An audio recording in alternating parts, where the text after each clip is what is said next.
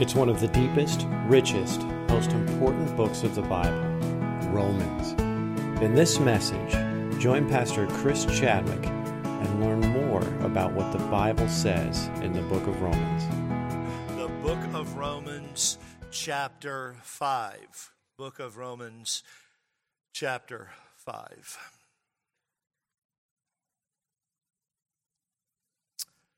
Well, I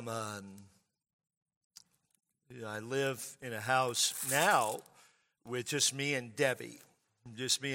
We absolutely love an empty nest. It's probably the best life ever.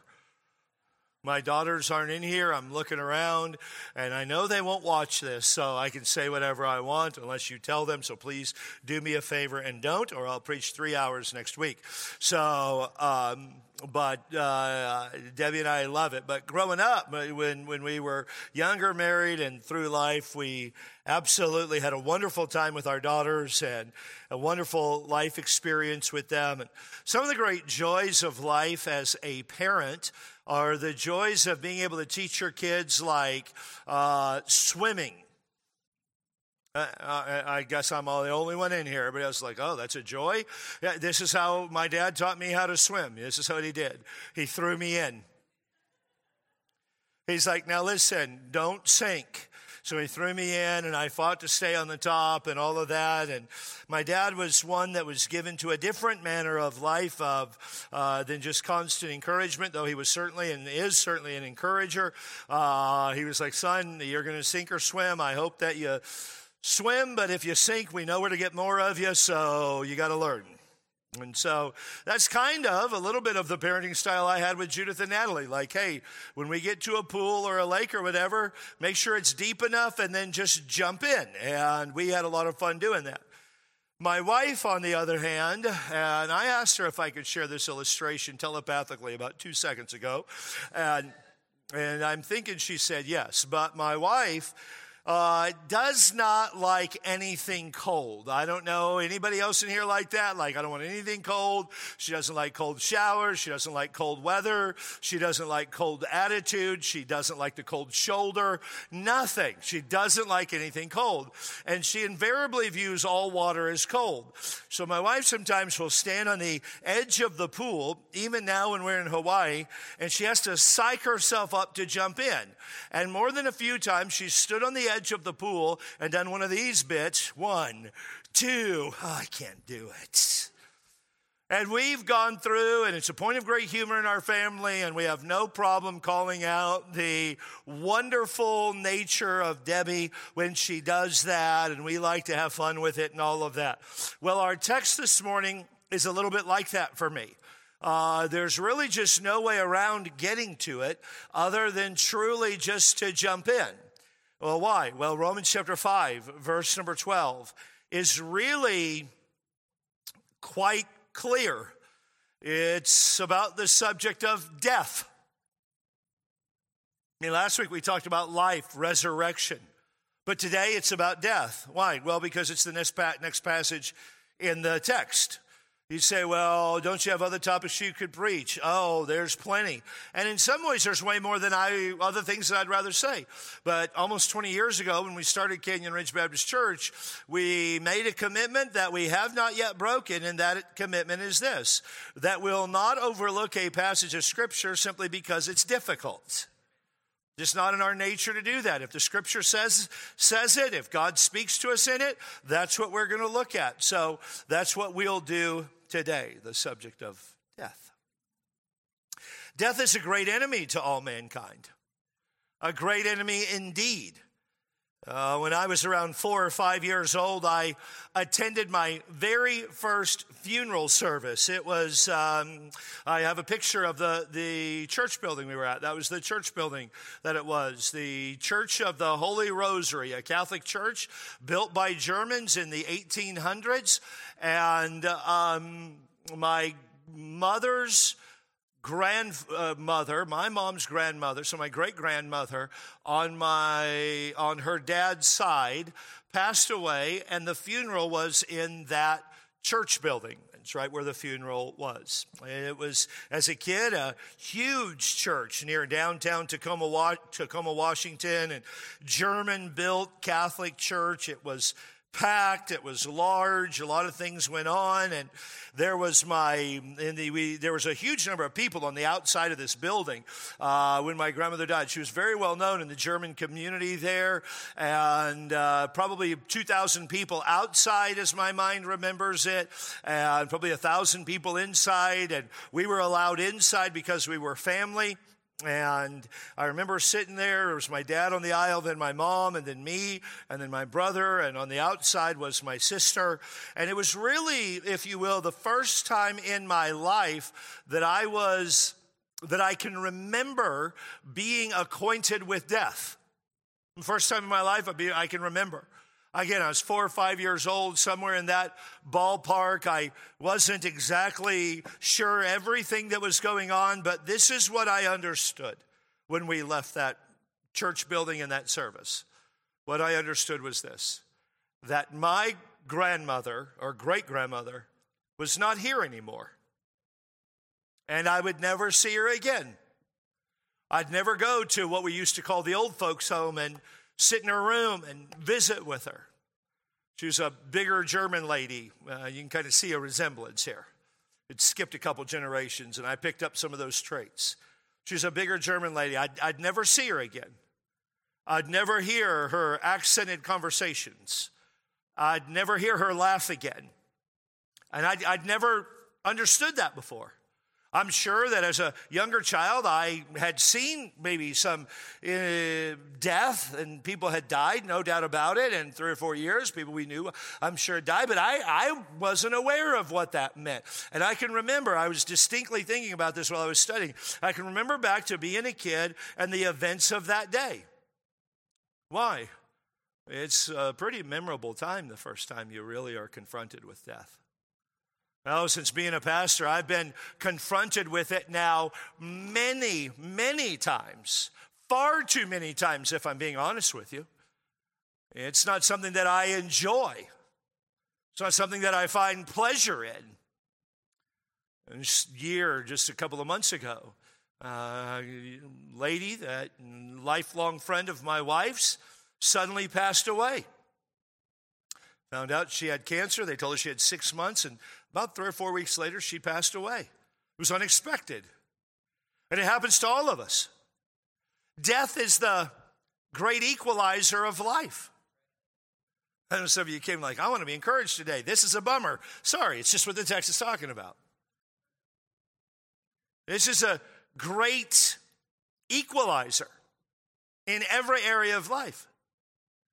I would like you to notice our text in Romans chapter 5, verse number 12. Wherefore, as by one man's sin entered into the world, and death by sin, and so death passed upon all men, for that all have sinned. For until the law, sin was in the world, but sin is not imputed when there is no law. Nevertheless, death reigned from Adam to Moses, even over them that had not sinned, after the similitude of Adam's transgression, who is the figure of him that was to come. Our text starts off with the word wherefore. It's connecting an idea to what happened in the first 11 verses, or to what's brought up in the first 11 verses. And we spent 2 weeks in the first 11 verses studying this on a brief series entitled The Benefits of Justification. And that there's more benefits than just eternal life when it comes to our salvation. Though eternal life is amazing and awesome and wonderful, I mean, come on, there is a whole lot of joy and awesomeness, if that's even a word, when it comes to our justification. It's fantastic. And then Paul is connecting. Here's justification, but you've got to understand something here. And he leads into the text, and our text runs through verse number 21. We'll only look through verse number 14 because there's a small break, and it would be a very long message if I preached all of this at one time. But I want to say this. This is one of the more challenging passages in the book of Romans to understand. Possibly one of the more challenging passages in all of the Bible to understand. Matter of fact, it can often cause a little bit of confusion on this passage of Scripture. So I didn't want to rush through it. I wanted us to see clearly what this passage is talking about. And we see in verse number 12, wherefore as by one man's sin entered into the world, we understand that sin came into the world through Adam. Sin came into the world through Adam. Sin did not originate with Adam, but sin came into the world through Adam. Sin originated with Satan. 1 John chapter 3, verse number 8, the Bible says, he that committeth sin is of the devil, for the devil sinneth from the beginning. For this purpose the Son of Man was manifest, that he might destroy the works of the devil. He that committeth sins is of the devil, for the devil sinneth from the beginning. The beginning of what? The beginning of creation, the beginning of time. John does not tell us exactly when this was, but he makes it clear that it was prior to the creation of the world. The devil sinned before there was a creation of the world. The devil is the father of sin. Isaiah chapter 14, verse number 12. Isaiah talks about, how art thou fallen from heaven, O Lucifer, son of the morning? How art thou cut down to the ground, which did weaken the nations? For thou hast said in thy heart, I will ascend into the heaven. I will exalt my throne above the stars of God. I will sit also upon the mount of the congregation in the side of the north. I will ascend above the heights of the clouds. I will be like the Most High. Satan 7 times in his pride says, I will. And then he culminates it with, I will be like God. Verse number 15, yet thou shalt be brought down to hell, to the sides of the pit. Let me tell you, the father of sin is Satan. He's the originator of sin. He's the one who started it all.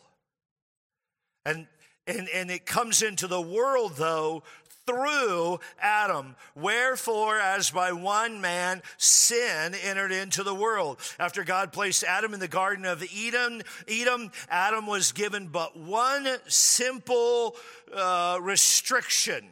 The consequences for disobedience were severe, but it was one simple restriction. And we see it in Genesis chapter 2, verse number 16. The Lord God commanded the man, saying, of every tree of the garden you may freely eat, but of the tree of the knowledge of good and evil, thou shalt not eat of it, for in the day you eat thereof you shall surely die. Adam, you can have every tree in this garden. Adam, you can have of every plant in this garden. Everything that is edible in this garden is yours. You can have every kumquat. You can have every mango. You can have every apple. You can have everything that you want. There's only one thing in this entire garden that you cannot have. Well, what's that, Lord? You see that tree over there? Yeah, I see that tree. Don't touch it. Don't eat it. I shouldn't say don't touch it. Don't eat it. For in the day you eat thereof, you will surely die. Adam, that's the one restriction I have for you in this entire garden. Do not eat of that tree. Well, God then created Eve, took her out of Adam. She joined him in the garden as his wife, as his helpmeet. And Satan tempted her to doubt the commands of God.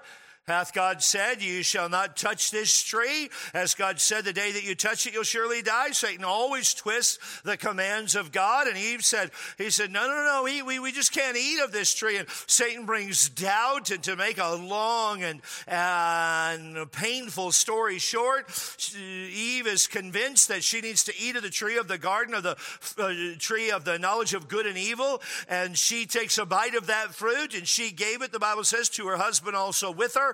And he did eat, and the eyes of them both were opened, and they knew the difference for the first time between good and evil. All Adam and Eve had ever known was good. All Adam had ever known was good. He had never seen evil. And though Eve disobeyed first, the primary responsibility, or all the responsibility for the sin, was Adam's. Why? Because God had directly commanded Adam. God had directly commanded Adam. There's zero account that God commanded anything of Eve. God commanded Adam. And secondly, Adam had headship over Eve and should have insisted on their mutual obedience to God rather than allowing her to lead him into disobedience. He should have required that she obey God. He should have stopped her. He should have said, absolutely not. God has said we're not going to touch this. God has said we're not going to be a part of this. Adam should have done everything that he could to prevent his wife from sinning. Men, did you hear me? You have headship in your family.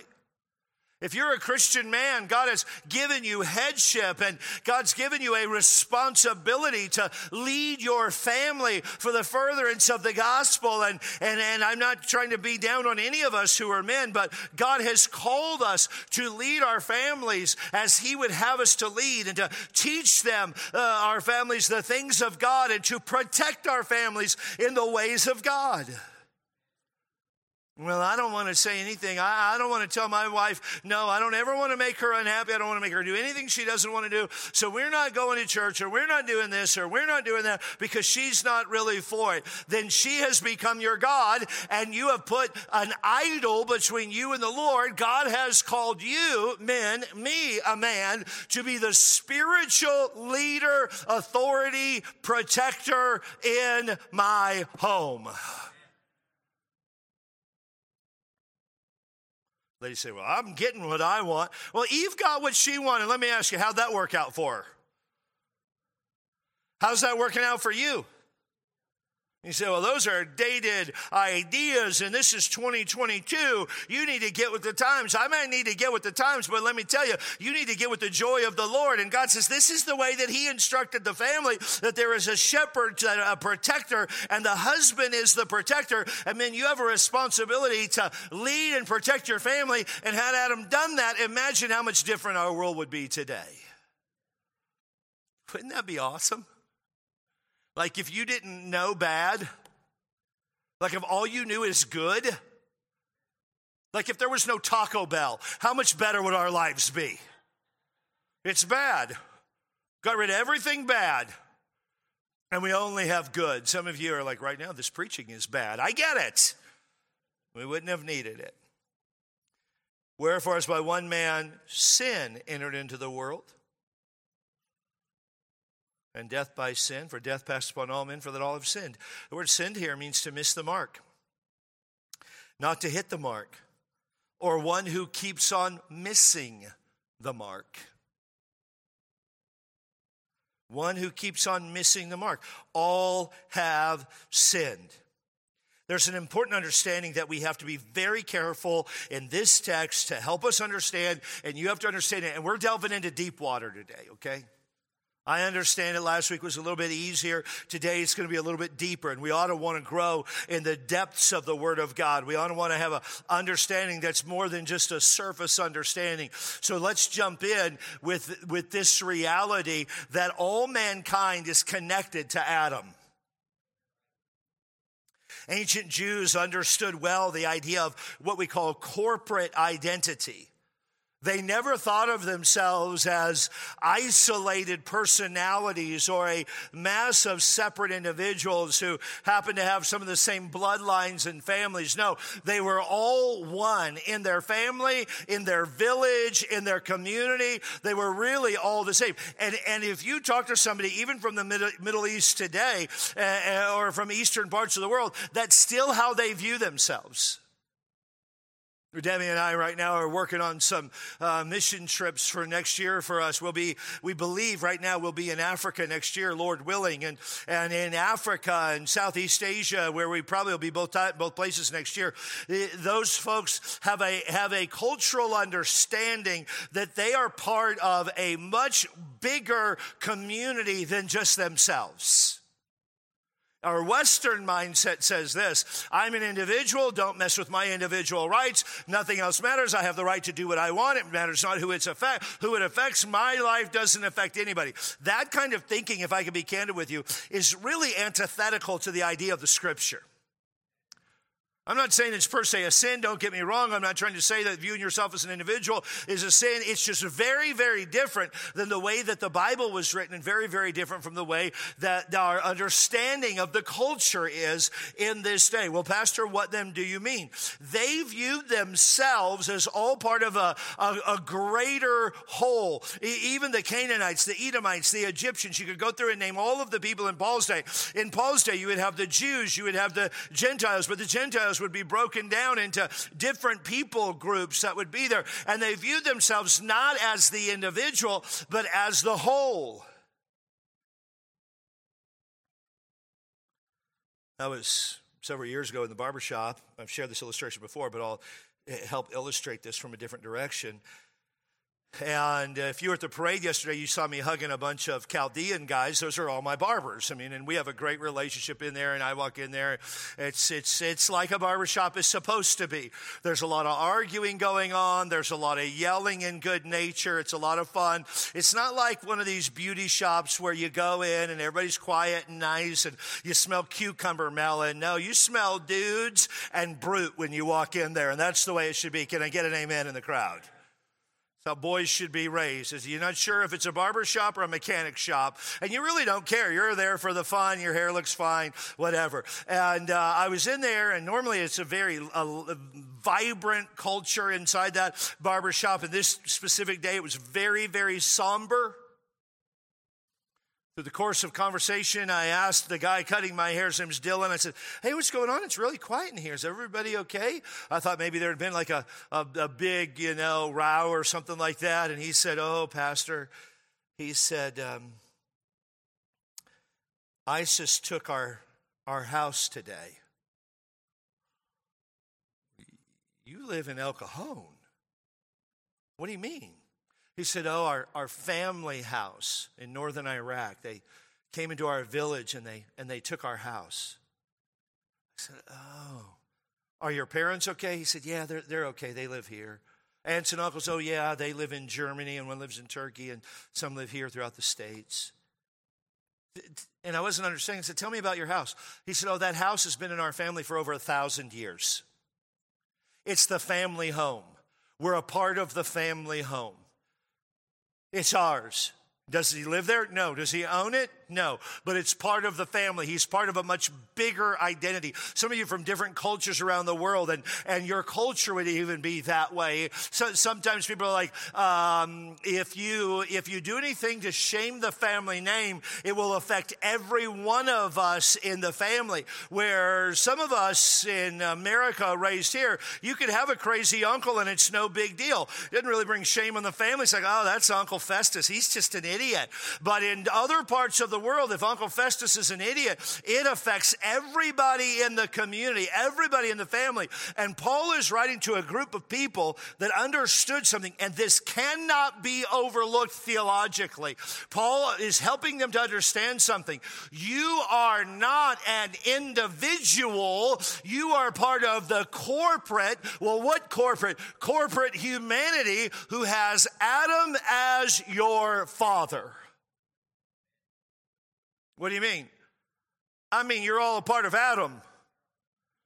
I'm a part of Adam. By the way, I wasn't going to say this, but I feel like it's appropriate. That's one of the reasons it makes things like racism so idiotic.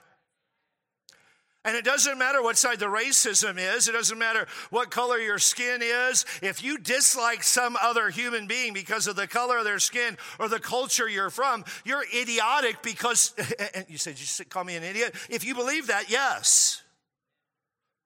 Oh, I'll say it again too. Don't get too hot and bothered. We'll come back around to it at some point. Racism is idiotic. Why is it idiotic? Because we're all one in Adam.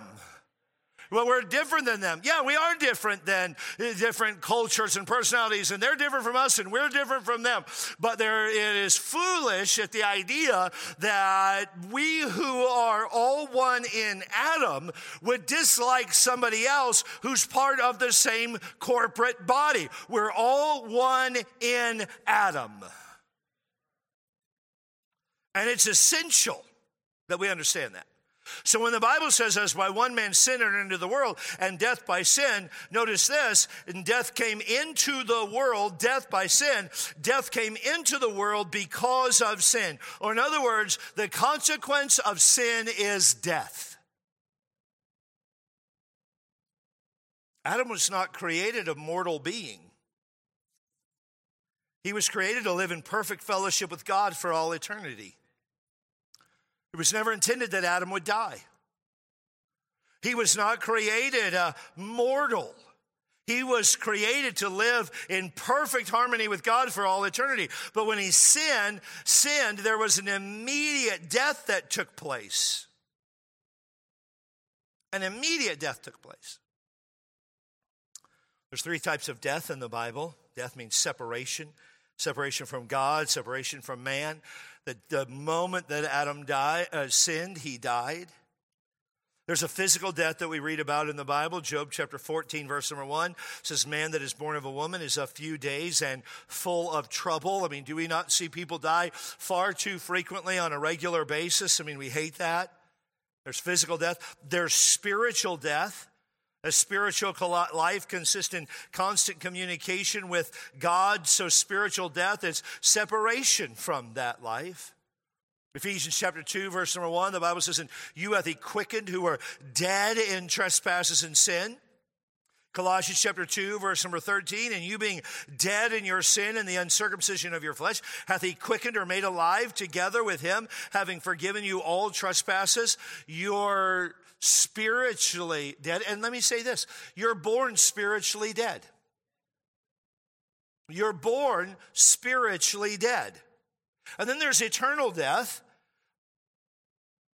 And this is probably the most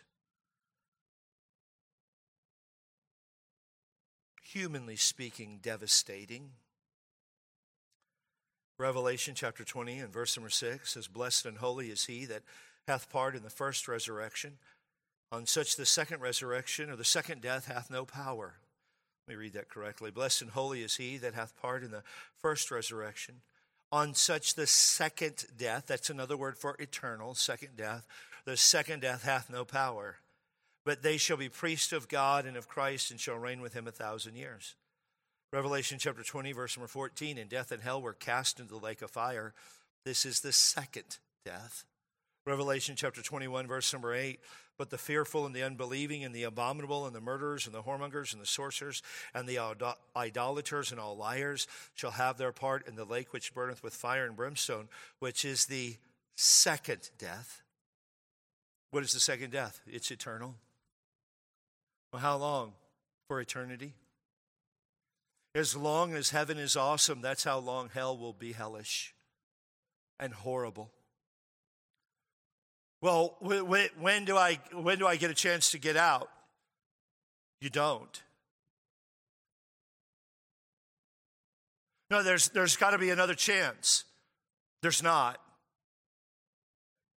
Today is your chance. That's why the Bible says today is the day of salvation. Not next week, not next month. Somebody said one time the road to hell is paved with good intentions. I mean, I've talked to thousands of people in my life who say to me, I'm going to accept Jesus next week. I'm going to come to Christ next month. I'll get saved in a little while. I'll get saved as soon as I get done with this school. I'll get saved as soon as I get to my new command. I'll get saved when I get settled in at my new position. I'll get saved after we have our kids. I'll come to Jesus eventually, Pastor. I'm just not ready to right now. That's your choice, and no one can force anyone to accept Jesus Christ. I wish we could, but no one can force anyone to accept Jesus Christ as their Savior. But let me be very, very candid with you. If you die without Jesus Christ, it is a physical death, it's a spiritual death, and it is a horrific eternal death.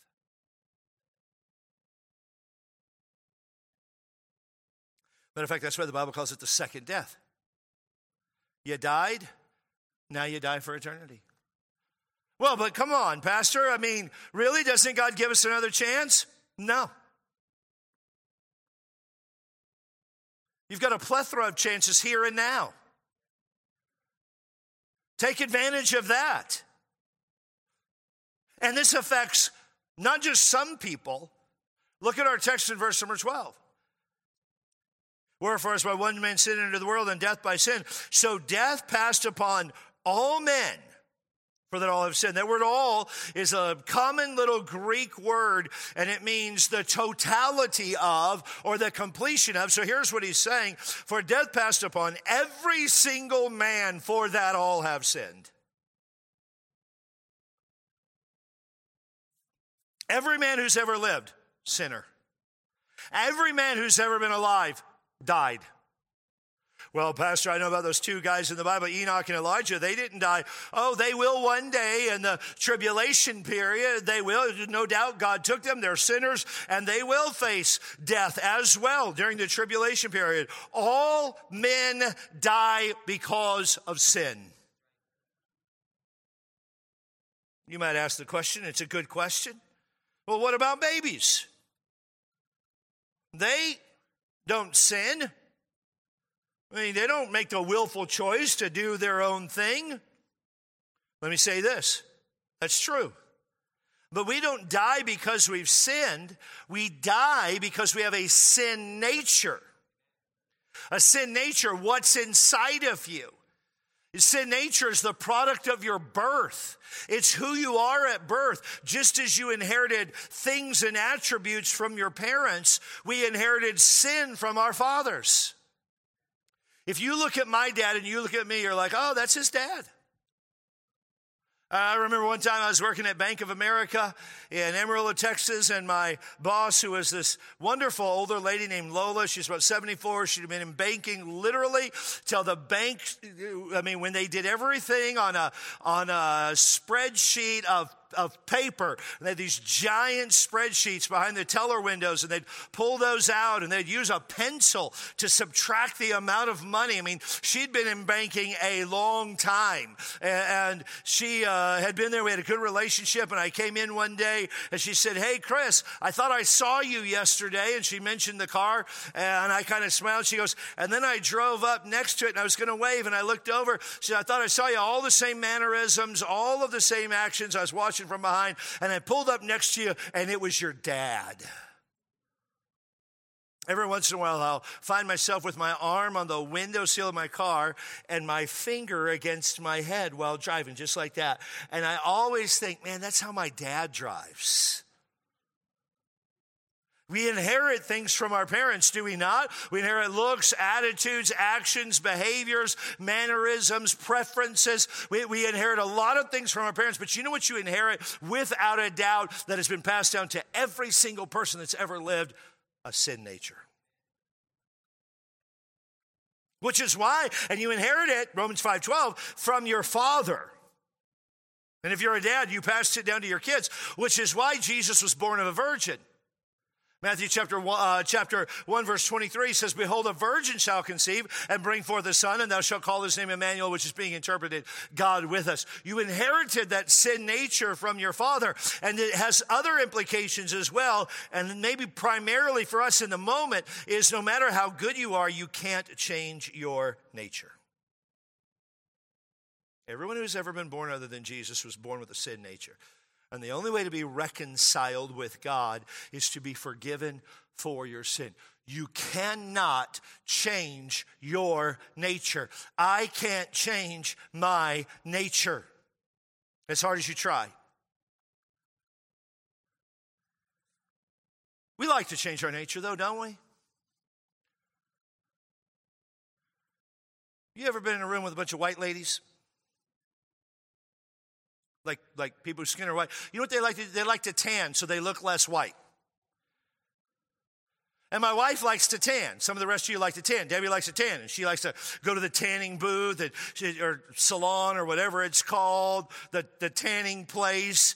You say, well, Pastor, guys do it too. Not this guy.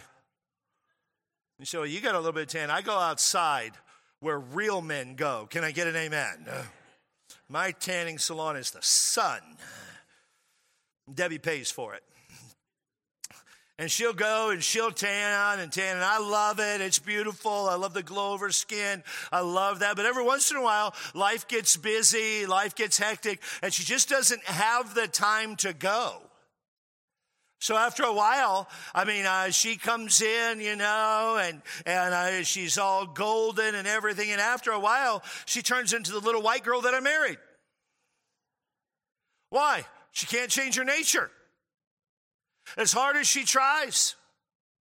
When I go to Southeast Asia, if you land in Southeast Asia, especially at one of the nicer airports like at Nandi in Japan, and you walk through there, many of you have done that, you walk through there, and you'll see if you have a lot of time, it seems like every time I travel to Asia, I have like a 5-6 hour layover, and they don't provide beds in the airport.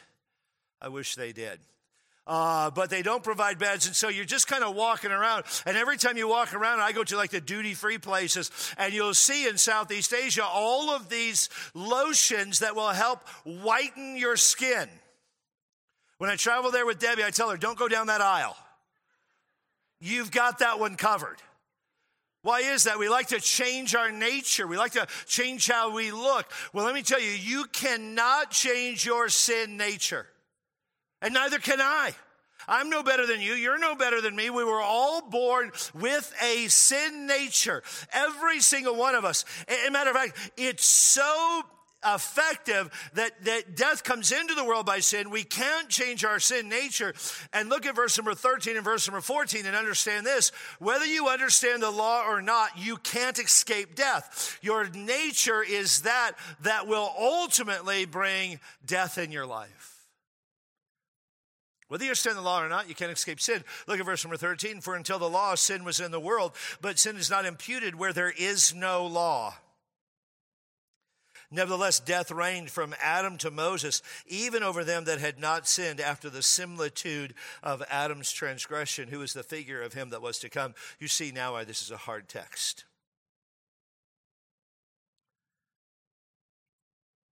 For until the law, sin was in the world, but sin was not imputed. The word imputed simply means to charge, to take into account, to put on the account of, to consider. The prevailing thought among the Jews was that there was no sin without the law, and they had a very high view of the law, and there was a reverence that they had toward it, and it led them to this position of arrogance where they thought they were superior because the law was given to them and not to others. Because they surmised in keeping the law is the only way man could ever be right with God. In Romans chapter 7, verses 7 and 9, the Bible is really clear here about this idea of the law. Verse number 13, until the law, sin was in the world. Let me pull back a second. Until the law, sin was in the world, but sin was not charged or imputed where there is no law. In other words, let me say it this way. When there was no law, there was no sin put on the account of the people who sinned. In Romans chapter 7, verse number 7, Paul says, what shall we say then? Is the law sin? God forbid. I had not known sin but by the law. For I had not known lust except the law said, thou shalt not covet. But sin, taking occasion by the commandment, wrought in me all manner of concupiscence. For without the law, sin was dead. For I was alive without the law once, but when the commandment came, sin revived, and I died. In other words, Paul is saying this. He's saying if you didn't know the law said thou shalt not covet, then you didn't know that lusting was wrong. And lusting is by default part of our nature. You don't have to teach kids how to lust. It's like, tomorrow morning, if you have children, let's just see if this works, okay? If you don't believe me, give one of your kids Lucky Charms and with whole milk, because it tastes good. People say, I like skim milk. Just do water, bro. Just do water. It's nasty as all get out. But you give your kids Lucky Charms with whole milk, and the other kid you give shredded wheat. Shredded wheat is the curse of God on mankind. Say, what is shredded wheat? It's basically dead grass that you put in a bowl and you eat it. And some of you are like, I like shredded wheat. We should talk. There's hospitals and counseling for people like you. But give one of your kids shredded wheat and skim milk and the other kid Lucky Charms, and without ever having to teach your children anything, one of your kids will start coveting the other one's Lucky Charms. And they'll start crying, why can't I have Lucky Charms? I'm better than he is. They're an idiot. And last night they said bad words about you, Mama. I want their Lucky Charms. And if they're older, when the one with the Lucky Charms turns away, tell the truth. The older kid will take his spoon over there and start eating it until somebody comes in and stops him. Why? Coveting is a natural thing for us to do. I've not known sin except the law said, thou shalt not covet. Verse number 14. Nevertheless, death reigned. I mean, sin's not being charged to these people's account. From Adam to Moses, sin's not being charged to their account. Nevertheless, even though sin wasn't being charged because no law had been given, people still died. People died between Adam and Moses. Well, why is he saying that? Because a lot of people are of the opinion that the reason you die is because you break the law. And Paul is saying, no. They didn't even have the law. The law wasn't being charged to their account. Nevertheless, they still died. Death reigned from Adam to Moses, even over them that had not sinned after the similitude or in the same way that Adam had sinned. In the same likeness, in the same resemblance. Death reigned over them, even though they didn't sin after Adam's transgression. Well, what was Adam's transgression? God told Adam not to do something. Adam did exactly what God told him not to do. Adam defied the word of God. He defied it. These people weren't defying the word of God because they had not yet heard the word of God. Now, certainly there were a few prophets, but the vast majority of the people had never heard God's law. There was no way for them to hear it because God had not yet given it. But they still died. Adam's disobedience was direct rebellion against God. And the people who died between Adam and Moses had not directly rebelled against God. God had not spoken to them. God had not given them his law. Why then did they die? That's the question, and that's the answer. Why did they die?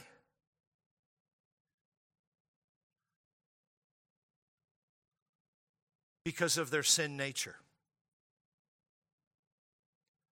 Because of their sin nature. It's important to understand you didn't have to sin to be a sinner. You were born with a sin nature. That's what verse number 12 is all about. By one man sin came into the world, and death by sin. So death passed upon all men, for that all have sinned.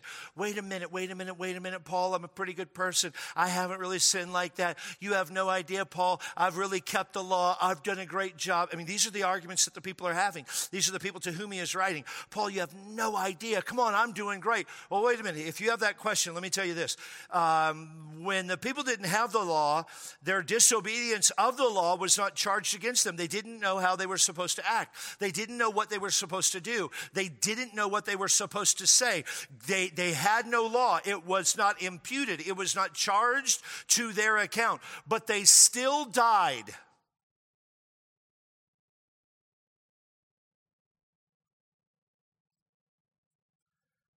Even though they didn't directly rebel against God's word. Even though they didn't intentionally violate God's law.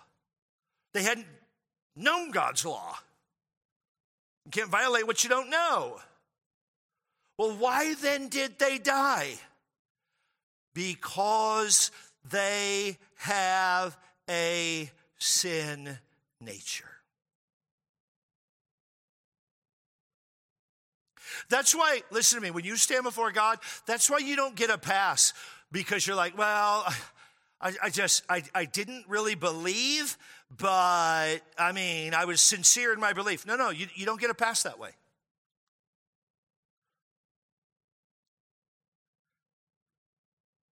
Well, I didn't think you were serious. No, you have a sin nature. I'm told by scientists who study this that the personality in a child is set by the time they are 36 hours old in the womb. 36 hours old in the womb. 36 hours after the point of conception that the personality is primarily developed. 36 hours. Can I tell you that prior to your personality, your sin nature is established? At the moment of conception. And you can't change that. Well, I'll try to be a pretty good person and let my good works outweigh my bad works. No, bro, you can't change your nature. That's the whole point of this text. You can't change your nature. This is why the first 11 verses, why justification is so powerful, because you are by nature a sinner. You have a sin nature, and nothing that you do can change your sin nature. The only hope that you and I have is the wonderful grace of Jesus.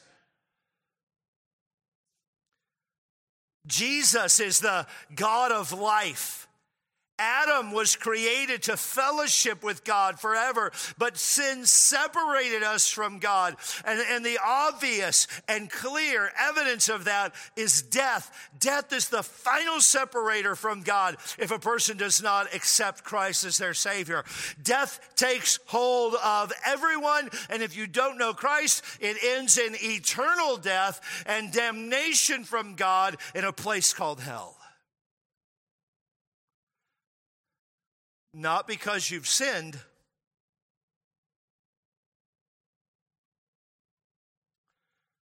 but because you have a sin nature. Well, why does that matter?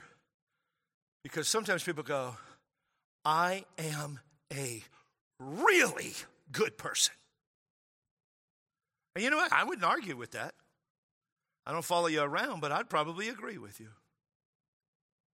But you aren't separated from God simply because you violated, though if you sin in one point of the law, you're guilty of all, the Bible says. But even if you were, which you're not, but even if you were, which you're not, but even if you were, which you're not, able to live a perfect life, which you're not able to do, but even if you were, you'd still be separated from God in a place called hell because of your sin nature. It doesn't make me any better than you or you any better than me. We all have that nature. Well, then why can you rejoice when you think about Jesus and eternal life? Well, because Jesus gave us victory over death. Yeah, well, we studied it last week by the resurrection of Jesus Christ. It's the gospel, the death, burial, and resurrection of Christ. He died that you might have life and might have it more abundantly. That's why this is a rejoicing point. Yeah, we're all sinners. Yes, we're all in need of a Savior. No, there's nothing you can do to change that. Well, then what do I do? The rest of this paragraph will go on and tell us in weeks to come that the only thing that you can do is accept the precious sacrifice of Jesus Christ. Repent of your sin and trust Him and Him alone as your Savior. Because you can't be good enough to earn your way to heaven. That's why we're able to rejoice and say with the Apostle Paul in 1 Corinthians 15:54, O death, where is thy sting? O grave, where is thy victory? The sting of death is sin, the strength of sin is the law. But thanks be to God, which giveth us the victory through our Lord Jesus Christ. We have victory through Christ. Do you? Do you have victory over physical, spiritual, eternal death? Are you looking forward to heaven as your home? I mean, do you have victory? Oh, Pastor, I'm young. Come on. Oh, Pastor, I'm a good person. Come on. No. Sin nature. All of us have it. Can't escape it no matter what you do. It doesn't matter if you live a perfect life or not. We all have a sin nature. We all suffer the consequence of that. Are you victorious by the blood of Christ? Have you accepted Christ as your Savior? Whatever you want to say. Are you saved? Have you repented? Here's the big deal. Have you repented and trusted only Jesus to save you? See, men don't die because they sin. They die because they have a sin nature. This reality makes the need for the gospel absolute. Men die because they have a sin nature. So I thought they died because they sin. No, you die because you have a sin nature. You sin because you have a sin nature. Everyone in this room is a sinner. But even if you had never sinned, you'd still die and spend eternity separated from God. Why? Because of your sin nature. Now, we've all sinned, we know that, but Paul is dealing on a much deeper level that even if in some way you thought you were capable of living a perfect life, it still doesn't give you an out because you're not saved by your perfection. You're not saved by your performance. The only means of salvation is by the blood of Jesus Christ. And you can't run from your nature, physical or spiritual. And we're born sinners. We don't die because we sin. We die because we have a sin nature. That's why the gospel, the good news of Jesus Christ, I love this. It makes the ground level at the cross. Some people come to me and they say, you don't know what I've done. Well, no, you have a sin nature. Jesus took care of that. You don't know how bad my sin is. No, you don't understand. Jesus took care of that. I've done things so bad nobody could forgive it. No, it was already forgiven on the cross of Calvary for your sin. He took care of your nature. It's all the same. Jesus can forgive and will forgive anyone who will come to him. Have you come to him? Do you know that if you die today, you have eternal life? If not, you need to repent of your sin. Ask God to forgive you of your sin and invite Jesus to come into your heart and to be your Savior. Well, how do you do that? By praying a prayer like this that has to be sincere from your heart. Dear Jesus, I know that I'm a sinner. And the best I know how, I ask you to come into my heart and to save me. In childlike faith, I accept you. You say, is that all there is to it? Well, the words aren't magic. You say the words all day long, they'll mean nothing. But when it becomes the cry of your heart, that's when salvation happens. Well, don't I have to confess it to somebody? No, you go to Jesus for that. Don't I have to do some good things and get baptized? No, Jesus took care of all of that. Isn't there something that I have to do, Pastor? No, Jesus took care of all of it. And he continues to take care of all of it if you'll put your faith and trust in only him. Yep. The absolute need for the gospel. I absolutely need it, and you absolutely need it. All of us do, because we have a sin nature. Thank you for listening. Hear more messages today at CanyonRidgeBaptist.com. If you're in the San Diego area, please join us for a service. We meet on Sundays at 8:30 a.m., 10:30 a.m., and 5 o'clock p.m. Pacific Time.